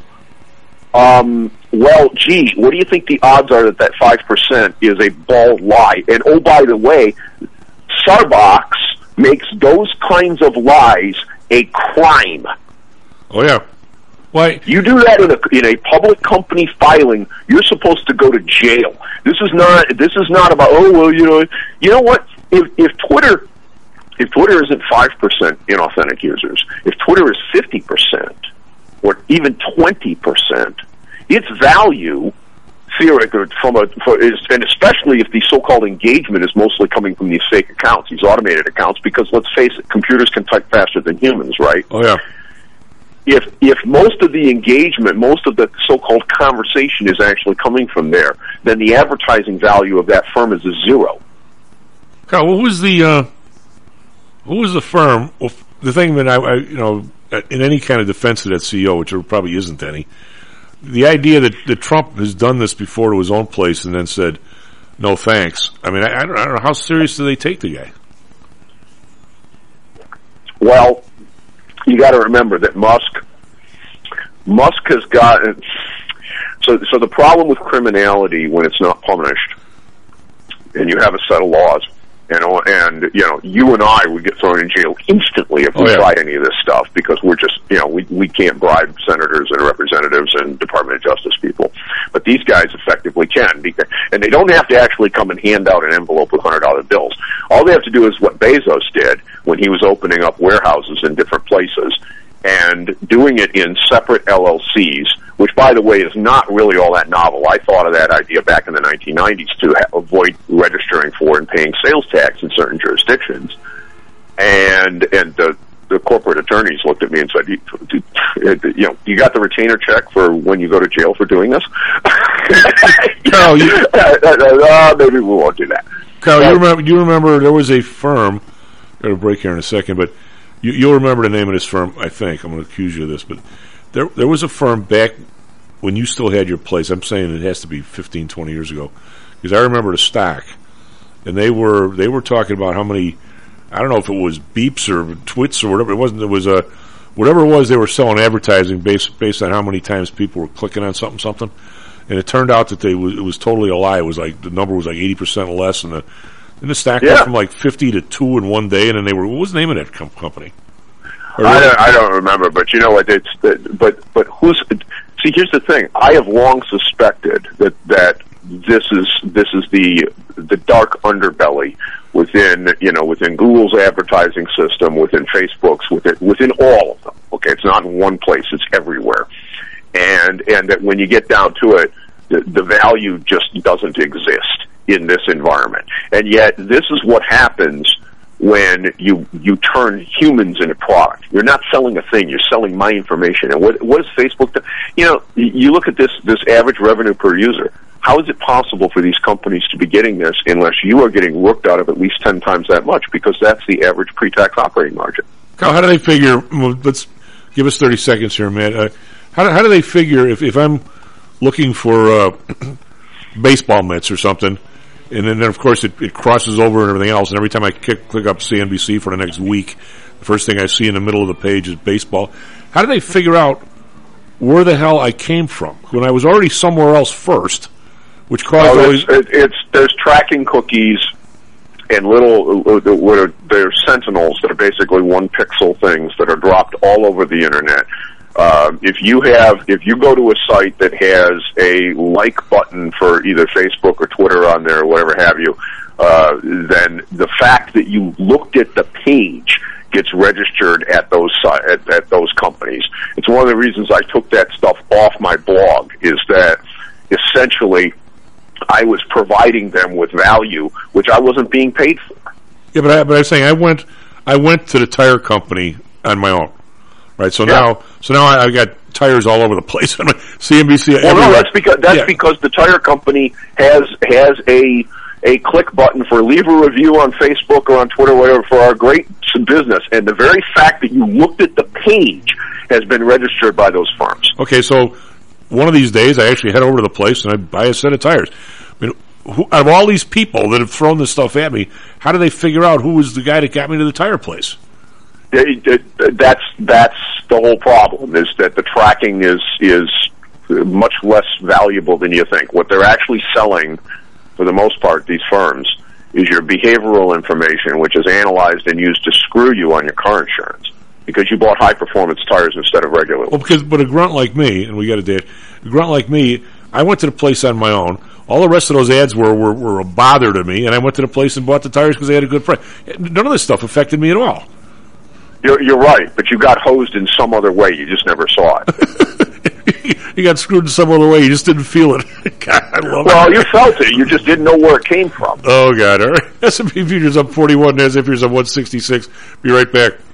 How much confidence do you have that your investments will make you wealthy? Do you truly know the odds? Welcome to Luckbox, the control freak's guide to life, money, and probability. Luckbox shows you how to factor in the likelihood of success before you commit to an investment or any other life decision. Your brain is smarter than your gut, and that's why you owe it to yourself to read Luckbox. We've made it easy because Luckbox is free for 1 year at luckboxmagazine.com/jocks. Each new issue dives deep into the current investing climate, separates the signal from the noise with timely, actionable trading ideas, and equips you with savvy investing tactics you don't already know, all while exploring how to live your best life through music, spirits, food, sports, travel, fitness, and a whole lot more. Luckbox is the essential magazine for proactive investors who are hell-bent on controlling their financial futures. It's for overachievers and alpha types who don't buy into Wall Street's investment gurus. It's for mavericks who believe in life, luxury, and the pursuit of happiness. It's for you. Smart investors don't bet on possibilities, they play the probabilities. Luckbox is $7.99 on newsstands, but you can subscribe for 10 free digital issues at luckboxmagazine.com/jocks. Don't rely on luck. Get Luckbox at luckboxmagazine.com/jocks. Hello, this is Tom Howell, the Chief. We've talked a lot on the show about risk and suitability, about how your portfolio should match your age, income, and risk appetite. It's been hard for investors to maintain that suitability in the last several years due to a Fed strategy that has driven interest rates to virtually zero. You may have even heard that the Fed was trying to drive conservative investors to a riskier portfolio on purpose, for whatever reason. I'm sure you're aware of investors that took some increased risk, such as longer-term fixed income securities, and are now unhappy with that choice. At PTI, we've always stressed total portfolio risk awareness and tried to minimize chasing returns in a tough environment. Well, now it looks like maybe interest rates are moving more towards historical levels. Everyone needs to be aware of what that continued movement might do to your portfolio, both good and bad. We also have a stock market that seems to have stalled, at least for the short term. I think it's time for everyone to take a serious look at their goals, their risks, and their portfolios. Do they match? If not, we can help. We have a Signature Protected Index program. We have ways to hedge against interest risk. We can make that portfolio right for you again. Go to PTIsecurities.com or call us right now. The market can change very rapidly. That's PTIsecurities.com. Hi, I'm Audrey Johnson, an owner of HomeSource Realty and a frequent contributor to Stocks and Jocks. If you're nervous about the stock market and considering diversification, or are looking for a rate of return way better than your banks, consider adding rental properties to your portfolio. Whether it's a condo, single family, or multi-unit building, I can help you select a property that meets your financial needs. Call or text me at 708-349-3456. That's 708-349-3456. Or visit my website at myhomesourcerealty.com. That's myhomesourcerealty.com. Stocks, jocks, Stocks and jocks. Stocks and jocks. You are out of control. Here, right now, right here, right now, right now.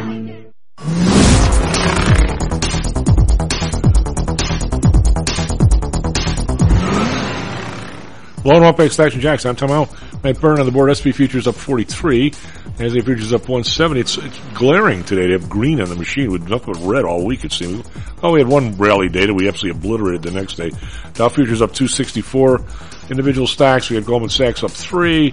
We've got Disney up 1. We got Dow up 1. Everybody's pretty much up. McDonald's up 226. Microsoft up 410 after been getting hammered lately. Even Salesforce up 260. So everything's up. Let me see if Target's even up $1.50. Wow. Down 60, up $1.50. But, you know, the journey of 1,000 miles starts with the first step, right, Matt? You know? Absolutely. Over in Asia, rallies over here. Nikkei up 336, 1.3%. Shanghai up 49, 1.6. And even Hang Seng, which is like they've gone flying down lately, is up 596. That's almost 3%. So they had a big jump back. I still don't think that puts them up for the week, but it's maybe closer. DAX up 264, 1.9%. FTSE up 1.8%. Kakaran up 87, 1.4%. So across the board, big moves over in Europe as a way of yesterday. Now we were down again yesterday, 236 is the Dow. So that's 1,400 in 2 days. So the fact that we're, up to something today is nice, but it's not 1,400. S&P futures down 22. This is yesterday now. This morning we're up. NASDAQ down 29. So we were down. We pulled the rug out from right on the close yesterday after being up and down about 10 times during the day. Bonds, U.S. down 1 basis point, 2.84. The Bund up 2 basis points, 0.96, trying to make it back over 1. Japan, right where it always is, 0.24, 0.25. It's 0.24 today. Oil, actually, I think my machine is gagging here, but there we go. Oil's up 37 cents, 112.58. Brent up 12 cents, 112.16. Natural gas down 40 cents, 7.90, back under $8. RBOB up 2 cents, 3.85. I think RBOB topped out at like 4.20 or something. So it's actually down some. So maybe the price of gas won't be continuing to go up here, at least in the near term.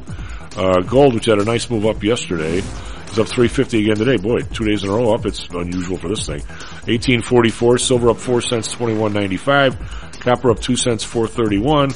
And Bitcoin still hanging around this $30,000 number, up 262, 30,241. What do you have for us? Traffic, weather? A lot of stuff there, man. A lot of stuff. A lot of stuff and a lot of traffic this morning. More on that in a little bit. 7:38, Friday, May 20th, 2022. Let's get into sports real quick. NBA East Finals, Boston Celtics and Miami Heat. Boston wins 127-102. Tonight, West Finals, Dallas Mavericks at San Francisco Warriors, 8 p.m. Central Time. In the baseball, Diamondbacks versus Cubs, Diamondbacks win 3-1. Kansas City Royals versus White Sox win 7-1. Weather in Chicago, Chicago partly cloudy, 69 degrees, a high of 87, and a low of 59. In Phoenix, clear skies, 72 degrees, a high of 98, and a low of 71. Now onto that traffic. It's intense out there. Traffic eastbound Eisenhower between the ramp at US 45 North all the way to downtown. Traffic westbound Eisenhower between Costner Avenue and 9th Avenue. Traffic eastbound the Kennedy between Cumberland Avenue to downtown, and traffic westbound the Kennedy between North Avondale to West Bryn Mawr Avenue. Keep in mind an accident westbound on the Kennedy on the right shoulder at Diversity Avenue, exit 46B. Traffic westbound on the Dan Ryan starts at East 103rd Street and picks up again at 59th Street and is pretty heavy until downtown.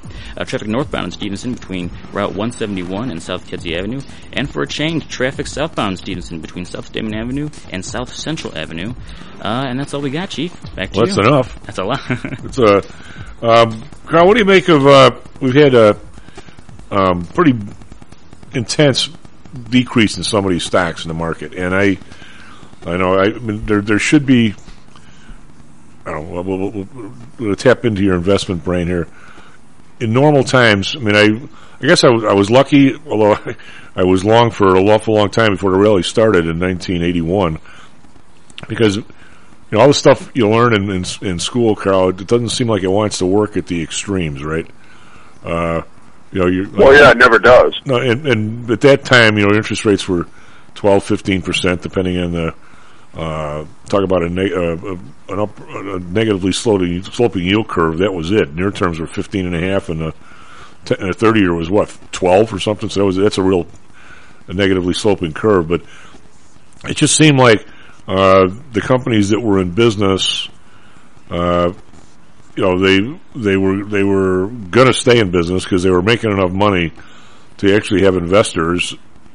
Plus, there were only 125, I think, companies on the floor of the CBOE, so they were America's best and brightest, right? So they were the ones least likely to go under. Not that one of them never did, but it seemed to me that the obvious move, the only really move left, the question was when, was the market was going to go up and interest rates are going to go down, right? I mean, eventually somebody was going to figure it out. Well, but that's Chief. You just underlined it. I don't know if you realized you did it, but you just underlined how all of this happened. What I think listeners ought to do is go find somewhere that you can pull up a long-term 30-year, 50-year SPX chart weekly, okay? And I mean, if you just want to do it over the last 10 years, you can do that too. Most of the desktop, investor tools, it's very easy to do. You can get a 10-year on a weekly close basis.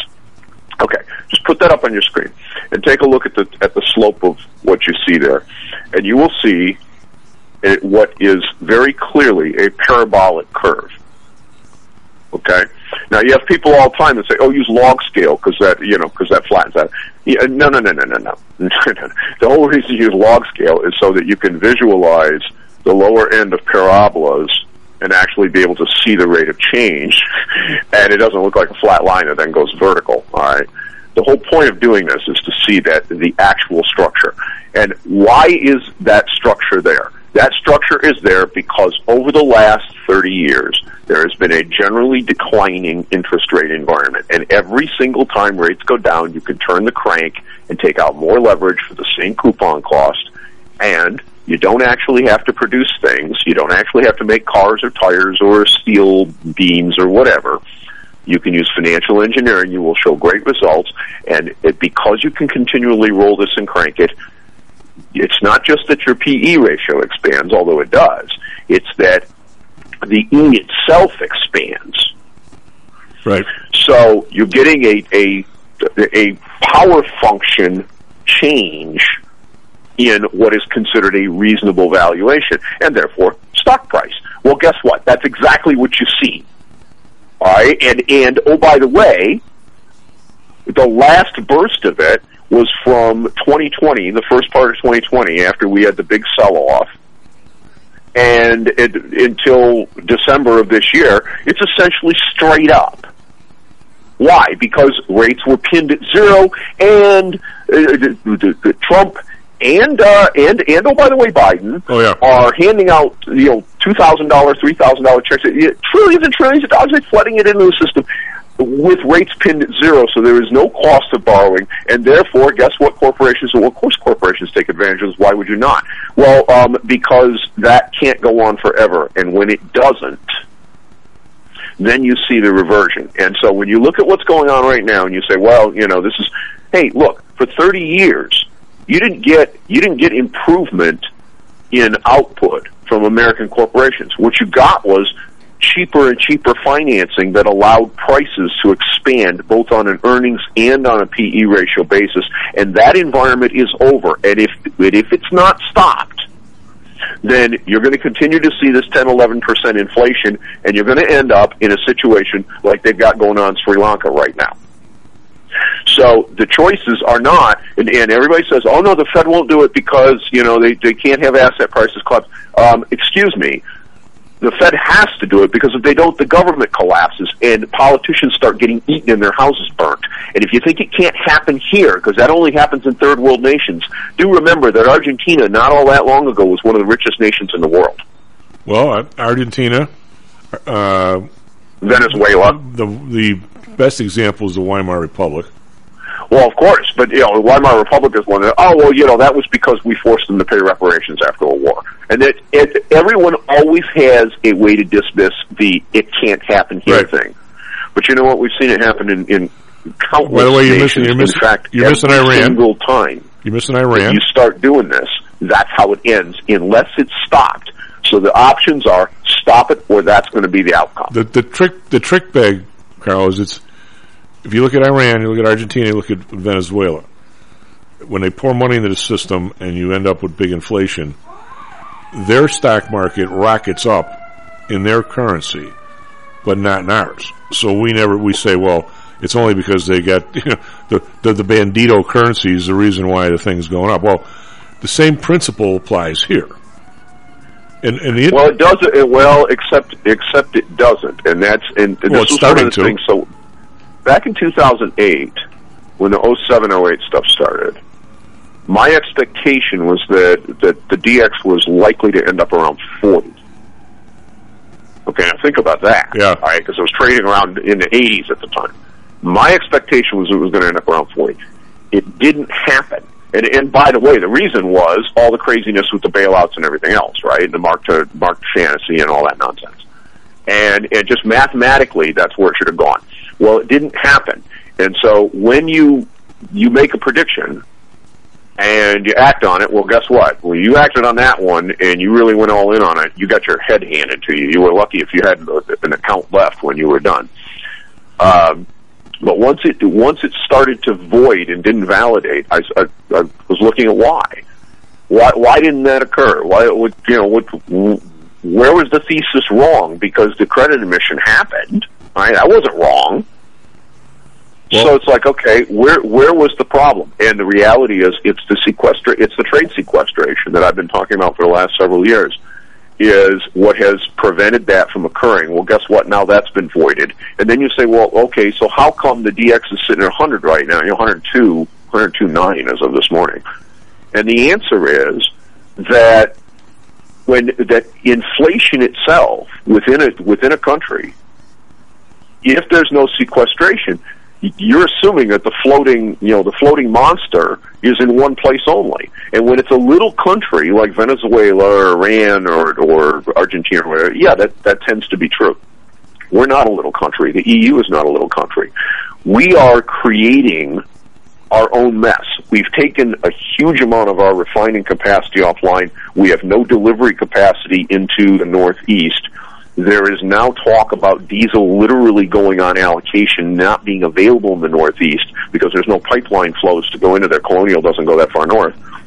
And so, and why is this happening? Because we've decided that we're going to export distillate, diesel fuel, over to Europe so that Europe doesn't have to buy it from Russia. You realize how crazy that is when when every single thing moves by truck, and yet in the Northeast you've got diesel prices well over $5 a gallon right now?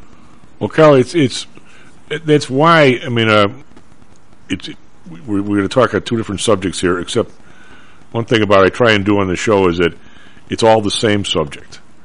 When you see these kinds of starts and stops out of government policy, the seeds of the current gas prices at $5 were sown when oil got down to $28. That's right, and it destroyed the investment capacity. Right. Of the people in the industry say, I don't want no part of this. And it's not something that can be ramped up in a week. It's an easy 2 to 3 year program. The economic term, Carl, which nobody's going to want to hear, is in the short term, the supply of oil is very inelastic. In the long term, it's very elastic. Correct? That's correct. But you see, the other thing that goes on now is that now it in the longer term, it doesn't have elasticity because the Biden administration has decided that they're not going to issue permits and that they're going to slow walk all the existing leases that are there. And in fact, that was there was a big grilling that went on in Congress the other day where you had the people that were in charge of that were there for a different reason. They got asked some of these questions and they wouldn't answer them. And the bottom line is that it has become a official government policy in the United States that we're not going to allow refineries to operate. We're not going to allow coal plants to operate to make electricity. And we're going to shut down natural gas production because that's, there's a crap ton of it everywhere. There's natural gas all over the place. And this material is available, but if you put enough regulatory burdens in front of people, they say, you know what, we're not going to do this because we have to make an investment of $50 million to drill these wells and put this pipe down in order to get the stuff out of the ground.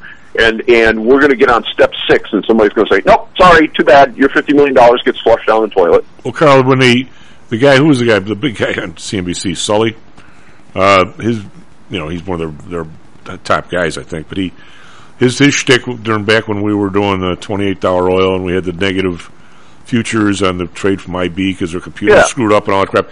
And then we had, pictures of tankers hanging offshore looking for an anchor so they're going to be there a couple of years because they're full. Cushing was full, right? Cushing, Oklahoma, the delivery point was full. And he would talk about, I don't know what the first number was. Say we got 1,200 drilling rigs, say that 10 times in a row. And all of a sudden next week it'd be 1,190 and then 1,180. We're down to like 600. So the strange part for me, Carl, is, and I know you and Kevin and Lou know more about what's going on the regulatory side of the oil. I'm so much worried about the regulatory side of my business.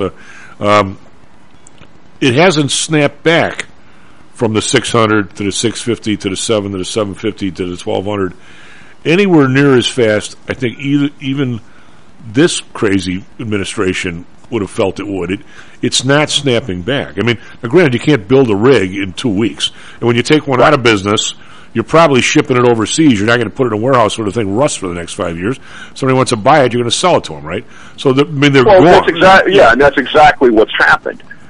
But still, Chief, it's not just oil and gas prices. Okay, you take a look at what's at CNN. No less than CNN ran an article yesterday that says the power grid could buckle across vast areas of the country this summer, and of course they're blaming hotter temperatures and no.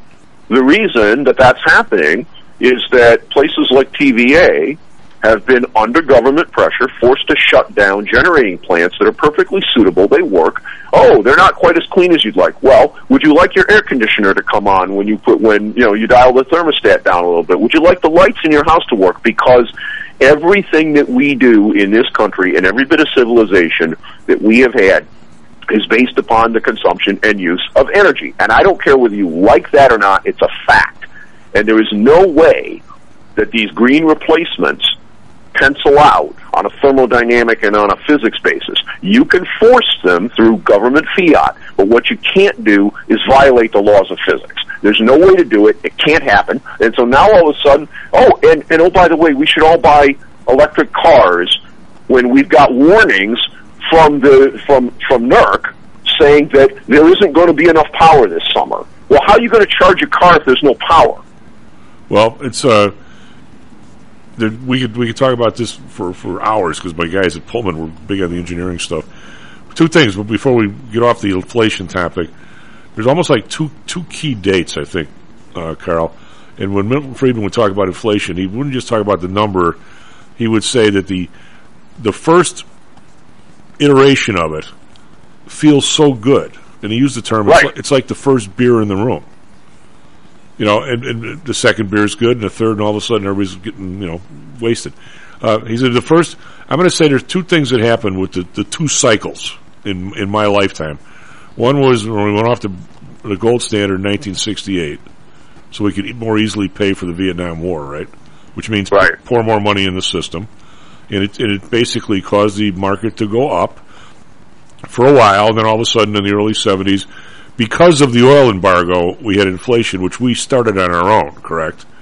We started off. And all of a sudden the oil so we blamed it on those dirty Arabs with the turbans on. And then all during the 70s, it kept building as we used this money to pay for the war and other stuff. In the late 70s, we got a real problem into the 80s, and everybody knows what happened after that. Well, if the same date, pick Bush's idea to invade Iraq and not raise taxes, but to put it on a credit card, and the Fed went along with it. Same thing. Exact same thing. And here we are, almost the same amount of years later, we got a problem. Well, we've had a problem now, really, if you count it properly, we've had a problem for probably 10 years. Maybe more than that. Oh yeah, but here's the thing that I think is so interesting and just fascinating about this is that we seem to think that the basic rules of economics and mathematics, somehow we can overcome them, and they don't apply, and they always do. One of the things I pointed out when I wrote Leverage, if you sit down with Excel, take two series and plot them as exponential compound functions, okay? One that starts much smaller than the other, which we'll just call it debt. The other one is your output, and yet the debt compounds at a slightly faster rate. And you will see what happens is that there is a bow in the curve when you first start doing this. It looks like you're getting something for free. That expansion at the start, that's the inflation that people think feels good. Right. Oh, yeah. It does feel good because there is a widening of the curve before the line from the bottom comes straight up and nails you in the butt, okay? But it happens every single time. This cannot be changed because it is mathematics. And either people get through their head that this kind of stuff is stupid and we need to stop it and take whatever the damage is that we've already done. There is no way around this.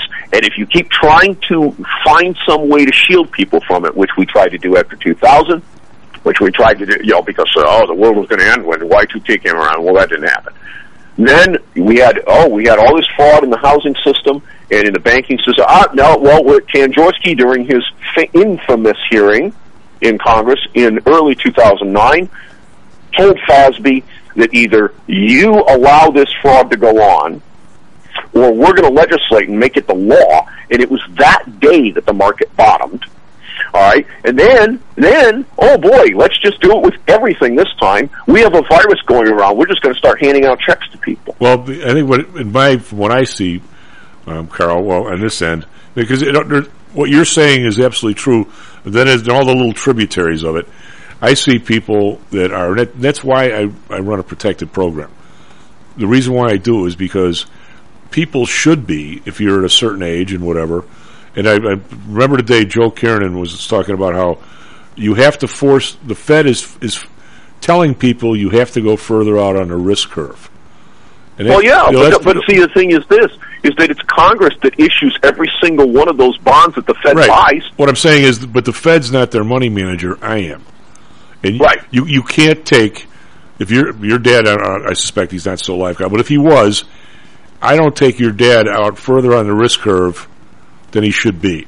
Maybe you wouldn't, but a lot of people would. Oh, sure, but I mean, you can't just say, you can't just say, hey, Carl Senior, you're only going to get 0.5% in the bank, therefore you should be in Netflix.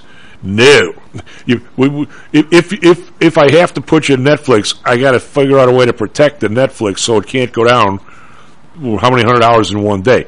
I mean, so now we have people that are losing money in the last 2 weeks that have no business losing. And not that anybody really wants to, but it's one thing for somebody, in their 30s to buy 1,000 shares of Target, because every idiot says it's the world's best stock. But it's quite another because if some guy is 75 and he's going to buy anything except put it in the bank. You can't let that happen because the amount of damage I think in the last week or two has been. I don't even want to look at the margin numbers, but I believe it's spectacular. I mean, there's individual companies, 100 trillion, 100 billion, 50, 60, but it's adding up and it's all on people's sheets, right? I mean, if somebody owns it. Well, the thing that I think is so interesting is how many people are saying, "Oh, the index is down 20%." You know what? I can come up with 100 that are down 50. Oh, some 70 and 80. Yeah, I mean, let's just take one of the big names that everybody loves, Salesforce, CRM, trading 155.60 as of last night's close. It was at 311 in November. Well, what was Netflix? 600. Well, yeah, I mean, Netflix was trading 700, topped at 799 cents, and is now trading at 183. And the weird part, Carl, is if you look at it at 183, if you and I just came from the fourth moon off Venus or someplace, never knew it was at 700, we would never look at that stock and say, boy, this thing deserves to be 700. We might say, if they get their act together, they could be 200 from 185, but the idea that it was ever at 700, you and I would be looking at each other. God, I pity the fool who bought it there, which is not nice to say, but I mean. Right? Well, you know what though? I mean, all right. So here's another example. Carnival, yeah, which is nice. Okay, they run ships. Okay, but they have crazy, and this is what I was saying about leverage driving all of this, and the ever cheaper cost of borrowing. They topped at $72.70. Okay, in 2018, right as we went into that year, they're now trading at $13.50. Yeah. All right, and that is all because there was no actual earning there. It was all financial through the leverage. Oh yeah, okay. The numbers are real. What they reported were not fake. However, they didn't get there by making more ships and putting more people on the boats and everybody loves them and that's no. We're gonna take the financing and crank it up. And when I was running MCS, I had financiers of all sorts, private equity people, banks, American National, who we got to continue this next week, bud. Every one of these people was crawling up my butt every third day trying to get me to lever the company up and grow faster. Okay? Well, I pointed out every single time I told all of them the same thing. We're doing just fine growing organically with what we have and off of our cash flow. If I do this and the market turns on me, I'm a zero. Oh, yeah. Well, Kyle, we got to continue this next week. I might need you a little bit earlier next week. I think one of our professors is out of town again. But, hey, the greatest thing in the world, leverage. The worst thing in the world, leverage. It's all timing, buddy.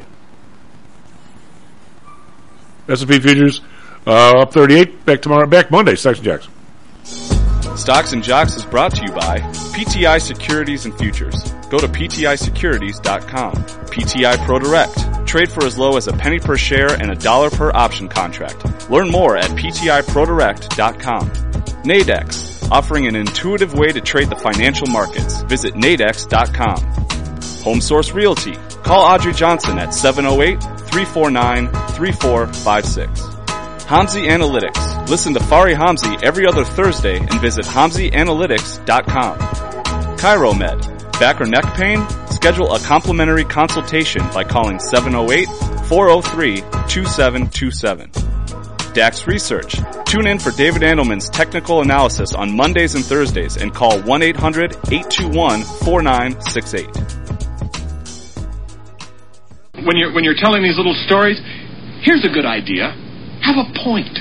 It makes it so much more interesting for the listener.